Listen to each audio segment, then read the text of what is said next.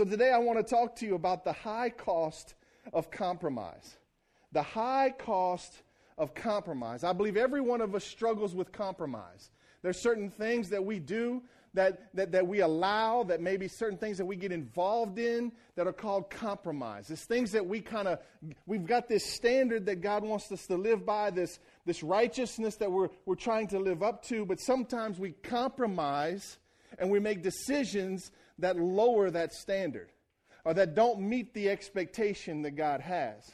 And so we'll compromise some things. I know when it comes to construction, sometimes when there's a failure in a building, the engineers will get involved, and the word they always use is that something was compromised, which means that something was weakened and therefore gave way. So today I want to talk to you about the high cost of compromise. So let me define compromise for you. It means to weaken by accepting standards that are lower than is desirable. Here's a couple of words that describe compromise: undermine, weaken, damage, harm, jeopardize, discredit, dishonor, shame, embarrass. All describe compromise. Every one of us, and I want you to look at your neighbor, say, you too. Every one of us compromises.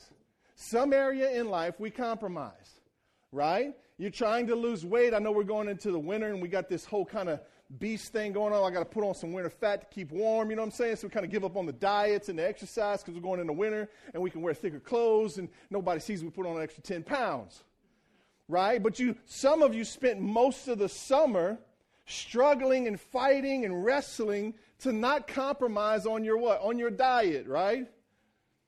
What is a compromise? Fried chicken, Bluebell.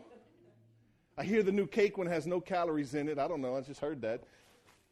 But compromise, we'll end up compromising some things, and then we don't end up reaching the goal that we're setting ourselves for. The goal that we've set, we'll compromise and end up falling short or weaken the vision that we have for that thing. So this morning I want to start out in Galatians chapter 5. I want you to turn with me to Galatians chapter 5. This is a verse that every believer, every follower of Jesus must know.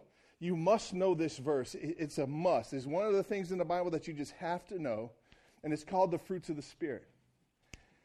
Galatians chapter 5, verse 22. I want you to see this. I'm just going to teach on this real quick, and then I'm going to move on to the message. This is just kind of a side note because I want to start out by giving you the goal. I want to give you the purpose. I want to give you the reason that we're in this relationship with Jesus. And I want you to begin to focus your life on what we're supposed to be doing so that we'll stop focusing on what we're not supposed to be doing. Amen? So Galatians 5:22 says this: but the fruit of the Spirit is love, joy, peace, long-suffering, kindness, goodness, faithfulness, gentleness, self-control. Against such things there is no law. There's no law. So what if I told you that right now the city of Eunice is going all the way from one end of 190 to the other end, taking all the speed signs down, the speed limit signs, and they're taking down all the red lights? What if I told you that happened? How fast could you get to Walmart now? We would go from 16 minutes to 8 minutes. From my house in Prudhoe all the way to Walmart. I'm telling you, there's no law. How would you feel if there was no law on 190? Hey, I took defensive driving. I ain't scared. I'll dodge some suckers. I'll take the signs down, baby. I don't want no law, right? What the Bible is saying, and Paul is saying, that when it comes to the fruits of the Spirit, let me say them again: love, joy, peace, long-suffering, which is another word for patience, your favorite word, kindness, goodness, faithfulness, gentleness, self-control. Listen to me. There's no law. There's no restrictions. I'll dare say this morning that you can have as much joy as you want. I'll say you can have as much patience as you want. Oh, but Pastor, you don't know who my family is, Pastor. I mean, they were born without patience. We missed that gene. I'm telling you, you can have as much as you want, as much as you'll let the Holy Spirit produce in you, because there's no limitations.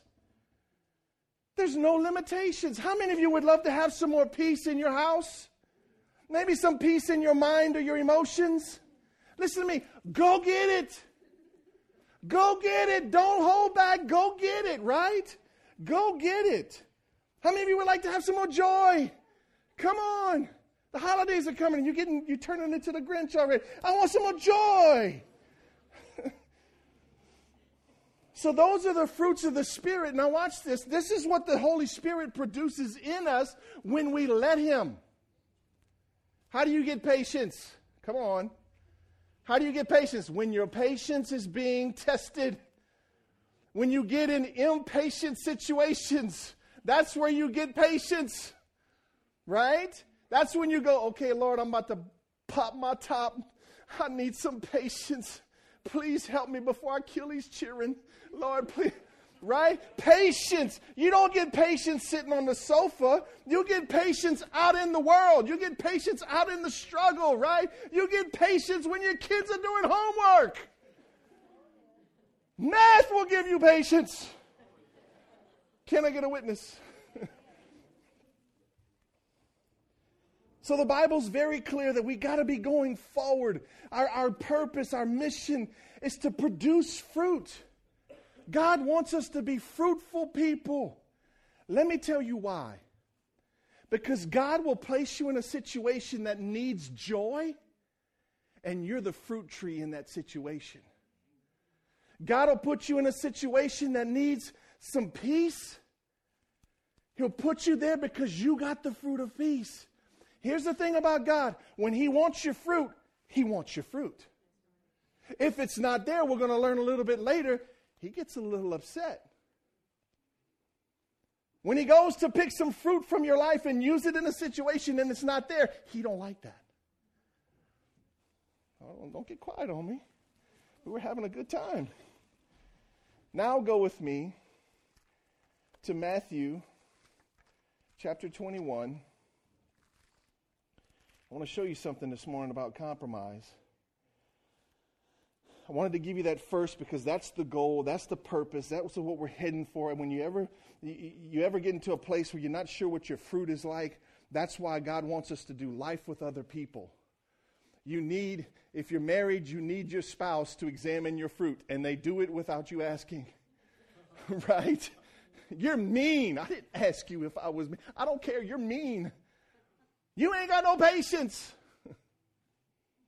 You need other people in your life to help you examine the fruit of your life because your fruit is supposed to always be increasing. Right?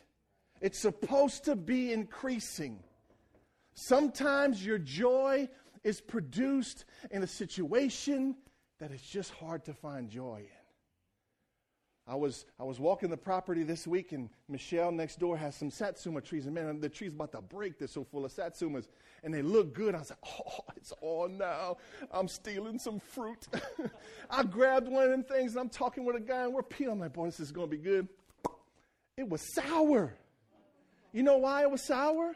Because we haven't been through the first freeze yet. In order for the sweetness to come, it has to go through a freeze. You see, but Christians don't want that. We want all the fruits of God without going through any trouble to get it. Right? We want the sweetness in our life without any freezes. Right? So that's where we're headed. We're supposed to be producing fruit. You need to examine your fruit. I was studying this week, and I just went, Lord, I haven't prayed for fruit in a while. Lord, I've kind of forgotten about my fruit. I got so wrapped up in ministry that I've forgotten about my fruit. Lord, I don't want to lose my fruitfulness. I don't want to lose my sweetness in my life. The joy and the patience and the goodness and the kindness, that's the sweetness of your life. Right? I don't want to lose that, Lord. So I began to pray, Lord, I need to grow some more fruit, Lord. I need to grow better fruit. So here we go. Let's talk about the compromise. Matthew chapter 21. So that's where we're supposed to be going. I'm going to show you the opposite and then bring it back around towards the end. Matthew 21. Let me set it up real quick. We're going to start around verse 12. Jesus just heals two blind men. They receive their sight. Crazy thing happens. Then in chapter 21, the beginning, Jesus is on his way to Jerusalem for the Passover feast. It's a big celebration. And Jesus is on a donkey, a colt, the Bible says, a young donkey. And he's riding along, and the crowds are lined up on each side of the street. And they're singing, Hosanna in the highest. You are the King of kings. You're the most holy. They're laying down palm branches. They're throwing their blankets on the ground so his feet don't get dirty. There's just this incredible praise going on. Think about what Jesus is feeling. What if you came to church today and we met you at your car with the two lines of people with palm branches and blankets just to get you into the church, and we're going, you're so awesome, you're so cool, I love your hair, you know, all those things. What if we did that? How would you feel? You'd be like, you'd perk up, doesn't matter what's going on in your life, right? Jesus is kind of overwhelmed with this triumphal entry into Jerusalem. And it's like, wow, it's incredible. So go with me to verse 12 because it changes. Here's the compromise. He's on his way.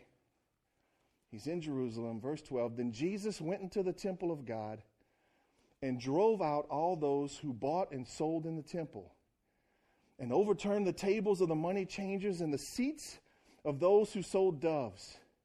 And he said to them, it is written, my house will be called a house of prayer, but you have made it a den of thieves. This is what my house is going to be called, a house of prayer, but you've turned it into something else. Watch what Jesus was saying. You've compromised the temple. You've dishonored it. You've weakened it. You've jeopardized it. You've defiled the temple. Okay, now let's wrap our heads around this. He's coming into the city. Everybody's praising him. Whoa, Jesus is the man, right? He walks into the temple and he goes, hold up a second. Y'all ain't supposed to be doing this in here. And you need to get out of here. And this needs to go. Okay, let me tell you something this morning. Jesus had anger issues. Oh, Pastor, you can't talk about Jesus like that. I'm telling you, Jesus had anger issues. The difference between his anger issue and our anger issue is that his anger issue was for righteousness. Jesus walked into the temple and saw something that wasn't right, and it angered his soul. It angered his spirit because this was out of line. This is not what the temple is supposed to be used for. This is not its purpose. This isn't what it was created for. It was created for something else, not for this. Right? And he goes in and he clears it out. In Mark, according to Mark, Jesus actually goes in the night before, which I find very interesting because he goes in the night before. Mark says that he went in the night before and he examined the temple. And he leads you to believe that the next morning he goes into the temple and it begins to clear house. Either way, Jesus went into the temple of God and cleaned the house out, right? I said right? So Jesus goes in, throws all kind of stuff around, runs people out, and then he begins to quote Isaiah and Jeremiah.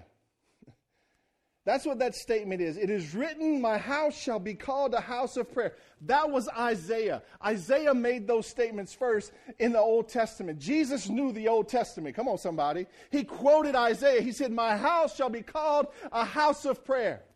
Then he quotes Jeremiah. And he says, but you have made it a den of thieves. Now, it's interesting that in Jeremiah's time, I went back to Jeremiah and I looked that up, and it says that in Jeremiah's time, Jeremiah was correcting the same thing in the temple. They had turned the temple of God into a den of thieves. They compromised it even in the Old Testament. And it talks about money changers, right?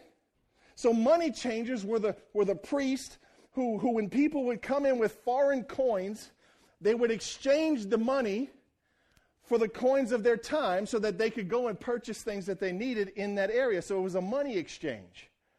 So the priests, realizing, I kind of got these people, they can't spend their money in my city unless I change it for something else, they begin to compromise and take advantage of the people.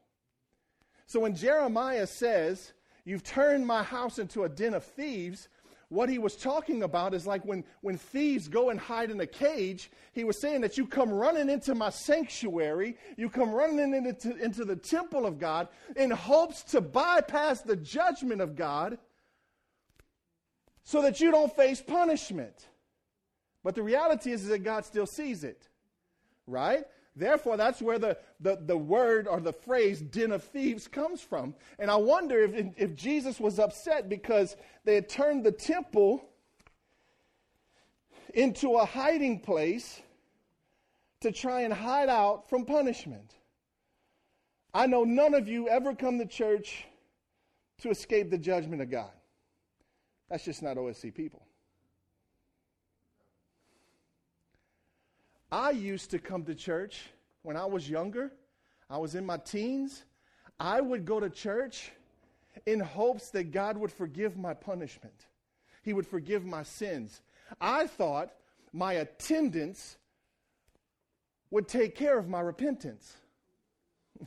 So I would come to church, don't want to be there, not paying attention, swipe my card here, in hopes that God would overlook my sin. I wonder how many people come to church today with the wrong motive and the wrong idea. How many people come to church, they'll come to a temple of God, and they'll go, well, I'm just here because I'm trying to duck out. Hope God didn't see what I did this week. Hope he didn't see my compromise. Why do we come to church? Why do you come to church? Why are you here today? Are you here because you're running from something? Are you here because you want to lift up the name of Jesus? You want to get next to some other people that are like-minded and like-spirited and like-hearted? And maybe you want to hear something inspiring and encouraging. Maybe you're here to see somebody get baptized, which is tremendous. You're here to celebrate somebody giving their life to Jesus and getting baptized. Whatever reason, that's what we're supposed to be here for. We're not here to duck away from punishment. Amen. So that's where all that came from. So Jesus was saying, my house will be called a house of prayer, not a place that you come to duck from punishment. You got to get this. This is not a place that you come to hide from punishment. I love the way Jesus walks in and starts setting things right in the temple. Man, he just comes in and it just shows his love for the temple of God. When I read Mark's translation, I see Jesus kind of like interested in the temple. How's the temple going? You following me? How's this? He walks into it at night and kind of just looks around and goes, wow, I wonder what they're doing in here. Now you see, Jesus had been in that temple many times teaching, but it wasn't compromised. This time he came, it was compromised. He loves the temple. God loves the temple. Let me show you something. Go with me to 1 Corinthians chapter 6, verse 19. You getting something yet? It says this, do you not know that your body, say your body, is the temple of the Holy Spirit who is in you, whom you have from God, and you are not your own? Do you not know that your body is the temple of the Holy Spirit? Whoa, hold up a second. He was talking about a building. He cleared out a building. He ran the money changers out of the building. Now you're telling me that I'm the temple? Look at me. You're the temple. You are the temple of the Holy Spirit, and the Holy Spirit lives in you. If you've given your life to Jesus and you're a Christ follower, the Spirit of God lives inside of your body, which is his temple. So remember, God loves his temple, right? Come on, this is real good. God loves his temple, but you're the temple. He's not in love with this brick and mortar. He's not in love with this roof or this carpet. He's not in love with that. He's in love with this. Because this is the temple. Right?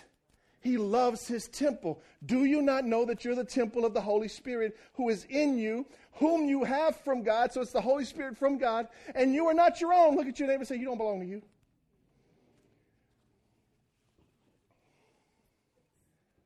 So if your body is the temple of the Holy Spirit, would it be possible to compromise some things and in turn defile the temple? Absolutely, it's possible. We all compromise. That's how I started this whole message. Every one of us makes compromises, right? How many of you blew it this week? How many of you said a curse word? Don't raise your hand. Some of you are like, I said 3, Pastor. It's possible. It's possible. It's possible to compromise your temple. But let me ask you a better question. What's it costing you? What's it costing you when you compromise? What's it costing you when you look at something you're not supposed to look at? What's it costing you when you say something that you promised to keep secret? What's it costing you when you go somewhere that you know you're not supposed to go, or do something that you're not supposed to do? What's it cost you when you start to think a certain way that you're not supposed to think? What's it costing you? That's the high cost of compromise. It's costing you something.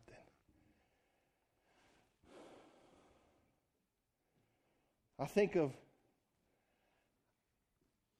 David, and I think many times in church we think, man, I can live like I want to and still do what Jesus did. I can do what I want to and still experience the power of Christ. And there's a whole movement in the church these days called this abusive grace, where people think, I can live like I want to, I can do what I want to, because God said He will always forgive me, so why live right? Why live for Him? I'm just going to live for me, and when I get in trouble, I'm going to come hide in the house. When I get in trouble, I'm just going to come up underneath it. It's, Lord, your grace. What's it costing you? I think about David. It cost David something. Compromise costed David. The Bible said David was a man after God's own heart, right? Do you know that in a moment's decision, David went from a man after God's own heart to an adulterer? Then right after he committed adultery, he committed murder? Think about this. This is King David. He went from an adulterer to a murderer, and then the consequences is he lost his son. His baby died. It's even bigger than that. It says, the Bible said that the sword will never leave your house, David. There will always be aught in your house. And it was true. Even until he took his last breath, one of his sons was trying to take the kingdom from the son that he promised it to. There was always trouble in David's house, because compromise will cost you something. Right? It'll cost you. It'll cost you more than you think. Look at your neighbor and say, compromise is expensive, Shy. That's the same thing you say when you go to Walmart. Man, that's expensive, Shy. So that's the compromise. They compromised the temple. They defiled it. Let's go to verse 14 and talk about the reset. Because Jesus came in and He reset the temple. He came in and reset things. He had this righteous anger that caused Him to reset some things that weren't right.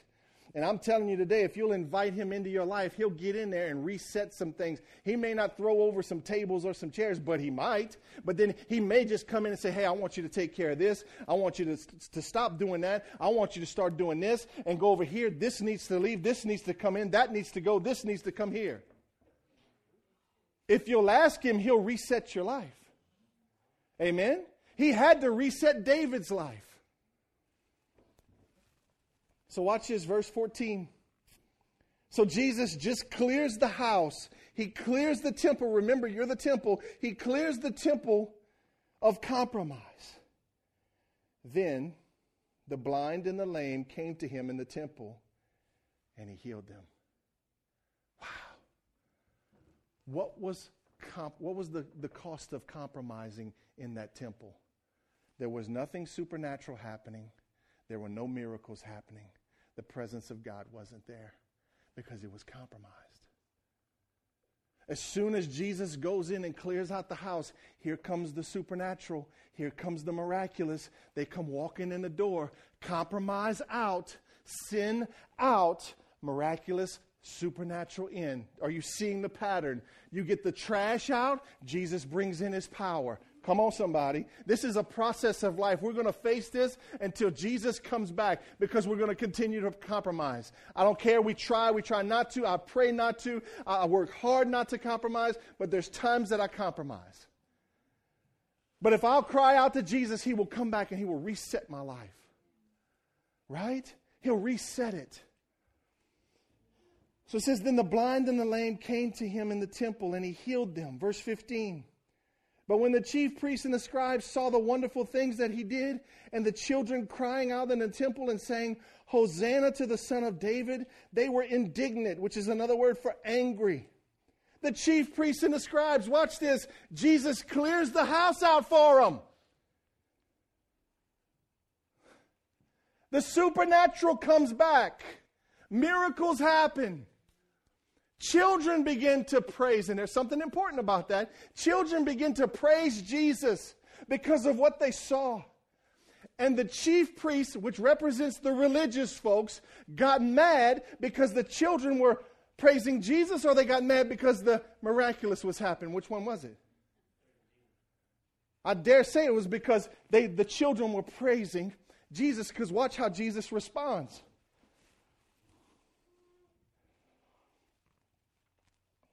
I'm getting ahead of myself, but that's okay. Verse 16. And he said to them, they were indignant and said to him, do you hear what these are saying? And Jesus said to them, yes, have you never read, out of the mouth of babes and nursing infants, you have perfected praise?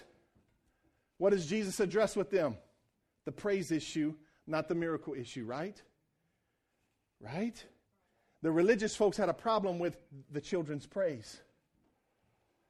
So how and when, or when and where, does compromise start? Where does it start for us? Because we got to deal with this compromise. I'm telling you today, we got to learn how to deal with compromise. You got to know when and where does it start. The Bible's very clear that it starts in your mind and it starts in your heart. Watch this. Proverbs 4:23 says, guard your heart above all else, for it determines the course of your life. If you don't want to compromise, you need to guard your heart. Because from your heart determines the course of life. Some translations say, from your heart flows all the issues of life. You want to change your issues? Guard your heart. Right? And then it says this in Romans 12:2, and do not be conformed to this world, but be transformed by the renewing of your mind, that you may prove what is that good and acceptable and perfect will of God. Paul is saying, don't compromise. Don't live like this world. Don't be like this world. Renew your mind. What does that mean? The Bible teaches that we're to take our thoughts captive and bring them to the obedience of Christ. So watch this. The enemy loves to lie, right? I said the enemy loves to lie. He will always come at your mind first. He's coming at your mind. If you go back to Adam and Eve, he went at their mind. If you start to believe what he says, then it'll find its way into your heart. And when it gets into your heart, that's where your life is determined at, the course. That's where compromise comes from. You following me? You start believing the lies of the enemy, it gets into your heart. Here comes compromise. You seeing this? Now watch this. The enemy lies, but he speaks truth in his lies. When he was with Adam and Eve, he spoke truth to them. But it had this fine line of lies in it. When he was tempting Jesus in the desert, what did he do? He was quoting Scripture to Jesus, trying to trip him up with Scripture. Right? I heard this week, one of my friends told me that rat poison is 99% rat food, 1% rat poison. So when you put out rat poison, the rats are like, hey, they feeding us. Woo! Right? They call all their buddies. They come and they manger on the 99% rat food, but watch out, there's 1% poison in there. It's just like the enemy works. He's not going to come with a blatant lie to try to get you to believe that. He's going to sprinkle a whole lot of truth on top of it, but there's going to be something in there that's going to get you. And when it gets you here, it's going to get in here, and then here comes the compromise. Right? That's why people stay addicted. That's why people stay depressed. Because they keep eating what the enemy gives them.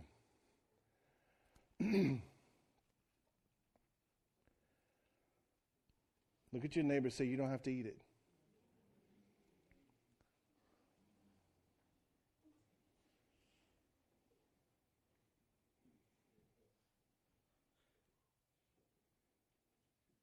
I find it funny how the chief priests and the scribes, when they saw the results of Jesus healing the blind and the lame, they get angry. Jesus started the whole thing with anger, but his anger was different than their anger, right? Let's talk about the solution real quick, and I'm going to wrap it up. So we've talked about the compromise of the temple. We've talked about how we're the temple of the Holy Spirit now, and that God loves our temple. We've talked about how God wants to come and reset our lives. He wants us to renew our minds. The reason you need to know this Bible is not so that you can impress other people. You need to know the words in this book so that you can defeat the lies of the enemy. You need to know the absolute truth so when he comes with 99% truth, you can pluck out the 1% poison and say, no, I don't want none of that. That's why you need to know the word. It's not to make you closer to Jesus. It's not to make you more holy, though it will. It's to get you to understand what absolute truth is. And the world today needs absolute truth. Right? We have moral issues in this world because we've gotten further and further away from the absolute truth. Pastor Bubba gave me some statistics this morning. 6% of Americans know what their Bible says.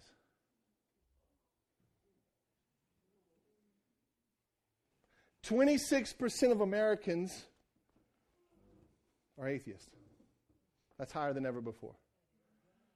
The further we get away from the truth, the dirtier and darker this world becomes.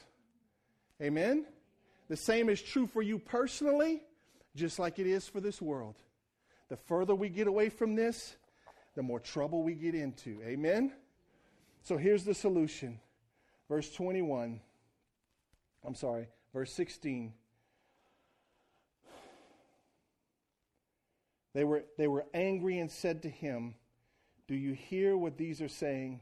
And Jesus said to them, yes. Have you never read? Out of the mouth of babes and nursing infants, you have perfected praise. Sounds a little awkward maybe, kind of weird, but Jesus just addresses the whole thing. He says, yeah, I heard exactly what they said. Have you not heard that out of the mouth of babes and infants, you have perfected prayer or praise? You've perfected praise. In other words, praise can be imperfect. You have perfected praise. Wow. So the religious people were mad about the praise, not the miracles. They weren't even upset about the cleansing of the temple. They were upset about the babes and the nursing infants praising Jesus. I just want to say to you this morning, this is the second week in a row that the Holy Spirit's been bringing up the issue of praise. And I want you to get this today. Your praise is powerful. Go with me to Psalms chapter 8, verse 2. I want to show you about this perfect praise because some of you are going, well, what's perfect praise? Psalms chapter 8, verse 2. This is what Jesus was quoting.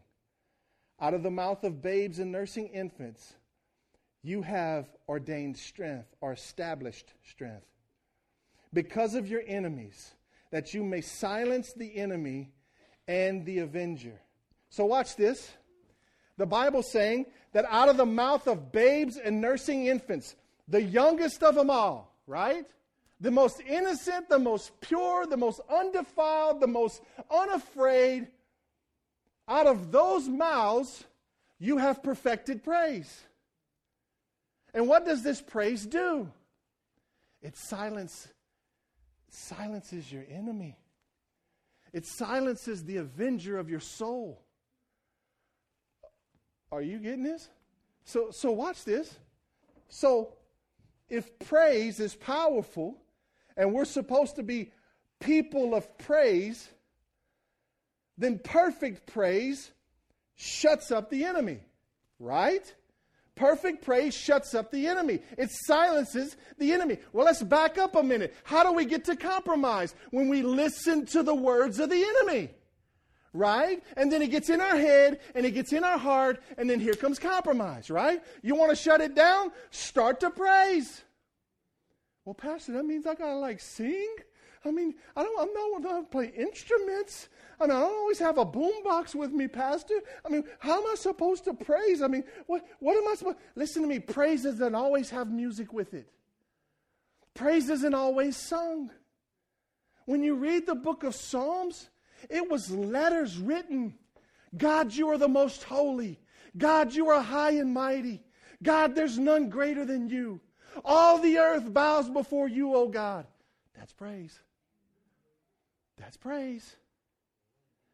You see, the thing about the infants and the babes was that they weren't afraid of anything. They didn't know they had an enemy. They wasn't worried about that. They were innocent. And they were pure. They didn't care what other people thought. They just began to lift Jesus up. They saw something supernatural happen. And they went, wow, Hosanna in the highest. Jesus, you're the King. You're the most powerful. Unashamed. Right? And the Bible, or Jesus, called that perfect praise. I wonder if the reason we don't praise more than we do is because we're too worried about what people think. Or maybe we're too afraid of the enemy. Maybe we're too worried about what it's going to look like or sound like.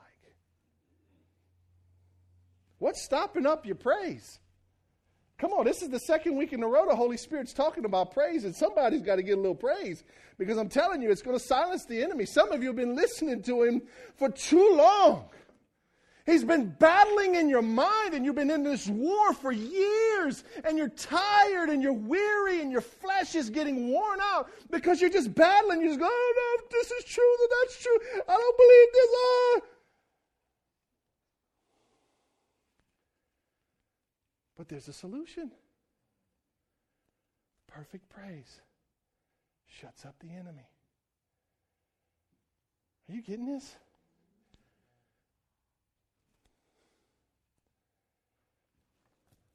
Praise shuts the enemy down, puts God back in his rightful place, not that he needed you to put him there, but so that you now begin to see him where he is. He becomes in his high and mighty place in your mind and in your heart now, because before, when you were caught up in this battle in your head, Jesus became lower and less, and the enemy became stronger, and your problems became bigger.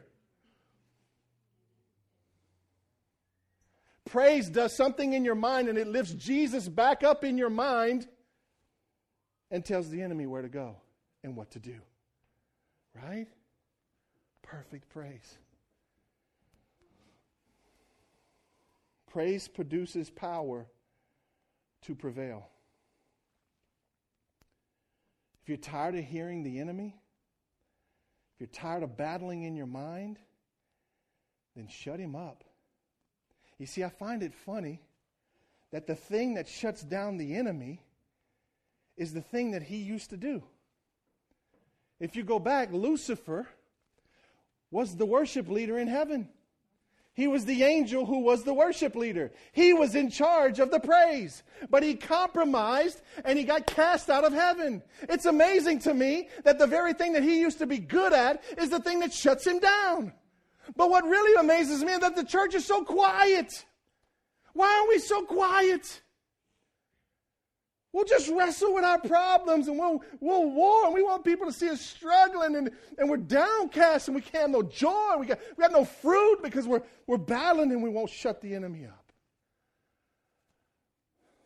Sometimes, as the head of my house, I got to look at my wife and go, that's a lie. That's a lie. You're not going to believe that lie. Now stand up on the truth, get your butt up off the ground, we're going to dust you off, and we're going to keep going. And you're going to change your attitude because Jesus is still on the throne. Nobody took him off. Sometimes I look at my kids and say, you're not going to believe that lie. That is a lie from the pit of hell. And It is. And you're not going to believe it. I'm not going to stand by and let you believe. Because you see, the thing about people that really love you, they'll speak truth to you. They'll tell you. They'll call you. They'll call you to come to their house and drink coffee. And while you're drinking coffee, they go, you know, Shy, you've been looking down lately. Girl, you look a little frustrated. Everything all right? And you're like, I didn't want to come talk about this. Right? Praise shuts down the enemy. Praise will keep you from producing fruit. Perfect praise. So how do we praise? Let me give you 4 ways to praise. With words. Psalms is full of praise. You don't have to have singing or music to praise God. Some of you don't need to sing. Just want to see if you was paying attention. With songs and instruments. All throughout the Bible, it shows where they use songs and instruments. They broke out into praise. Praise is all throughout the scriptures if you'll pay attention. Generosity is another way to praise God. What you do with your things can bring praise to God. Amen? Also, with our lives, how we live, how we respond, how we act, the things that we do when situations arise, it all brings praise to God. Listen to me. Let somebody hit you in the back of your brand new car and your best friend's sitting next to you and you were just witnessing to her. Let somebody hit you in the bumper of your brand new car and see if you don't act right or respond right, if they don't go, dang, they got something better than I got. Right? What you got? I'd have done been out there beating that person up. Hitting my car. How we live praises God. Amen? Let me shut it down with this. Come on, Virginia. Let's go back to Matthew 21 real quick. I've got to get this to you because I started off with fruit and I want to end with fruit. Jesus, out of the mouth of babes and nursing infants, you have perfected praise. Then he left them and went out of the city to Bethany, and he lodged there. Now in the morning, verse 18, as he returned to the city, this isn't on the screen, he was hungry. And seeing a fig tree by the road, he came to it and found nothing on it but leaves. And he said, let no fruit grow on you ever again. Immediately the fig tree withered. We started off talking about the fruits of the Holy Spirit and how that's what we're supposed to be after. Producing fruit. Producing fruit. You shouldn't be the same person you were 2 weeks ago. You should constantly be changing, ever growing, ever getting closer to God, ever getting into His presence, ever producing more fruit. Right? That's what we should be after. Watch this. The reason Jesus loves fruit is because when He wants it, He wants it. What frustrated Him about the fig tree was that He knew He would never again get to taste its fruit here on this earth because He knew His time was coming. But He wanted that fruit for that moment, right? And He couldn't have it. Jesus wants to use you in other people's lives. The job you have, you're there for a reason. You're not there for a paycheck. I just hate to bust your bubble. And it might relieve some of you like, paycheck wasn't worth it anyway. He wants to use you at your job, at school, all you teenagers and college students at school. He wants to use you, at Walmart. Jesus goes into Walmart. He wants to use you in your hobbies, use you in your neighborhood. But watch this. This is how He wants to use you. He wants to plant you in that place, and then He wants to use the fruit in your life to reach other people and to refresh them and to change their life and to show Himself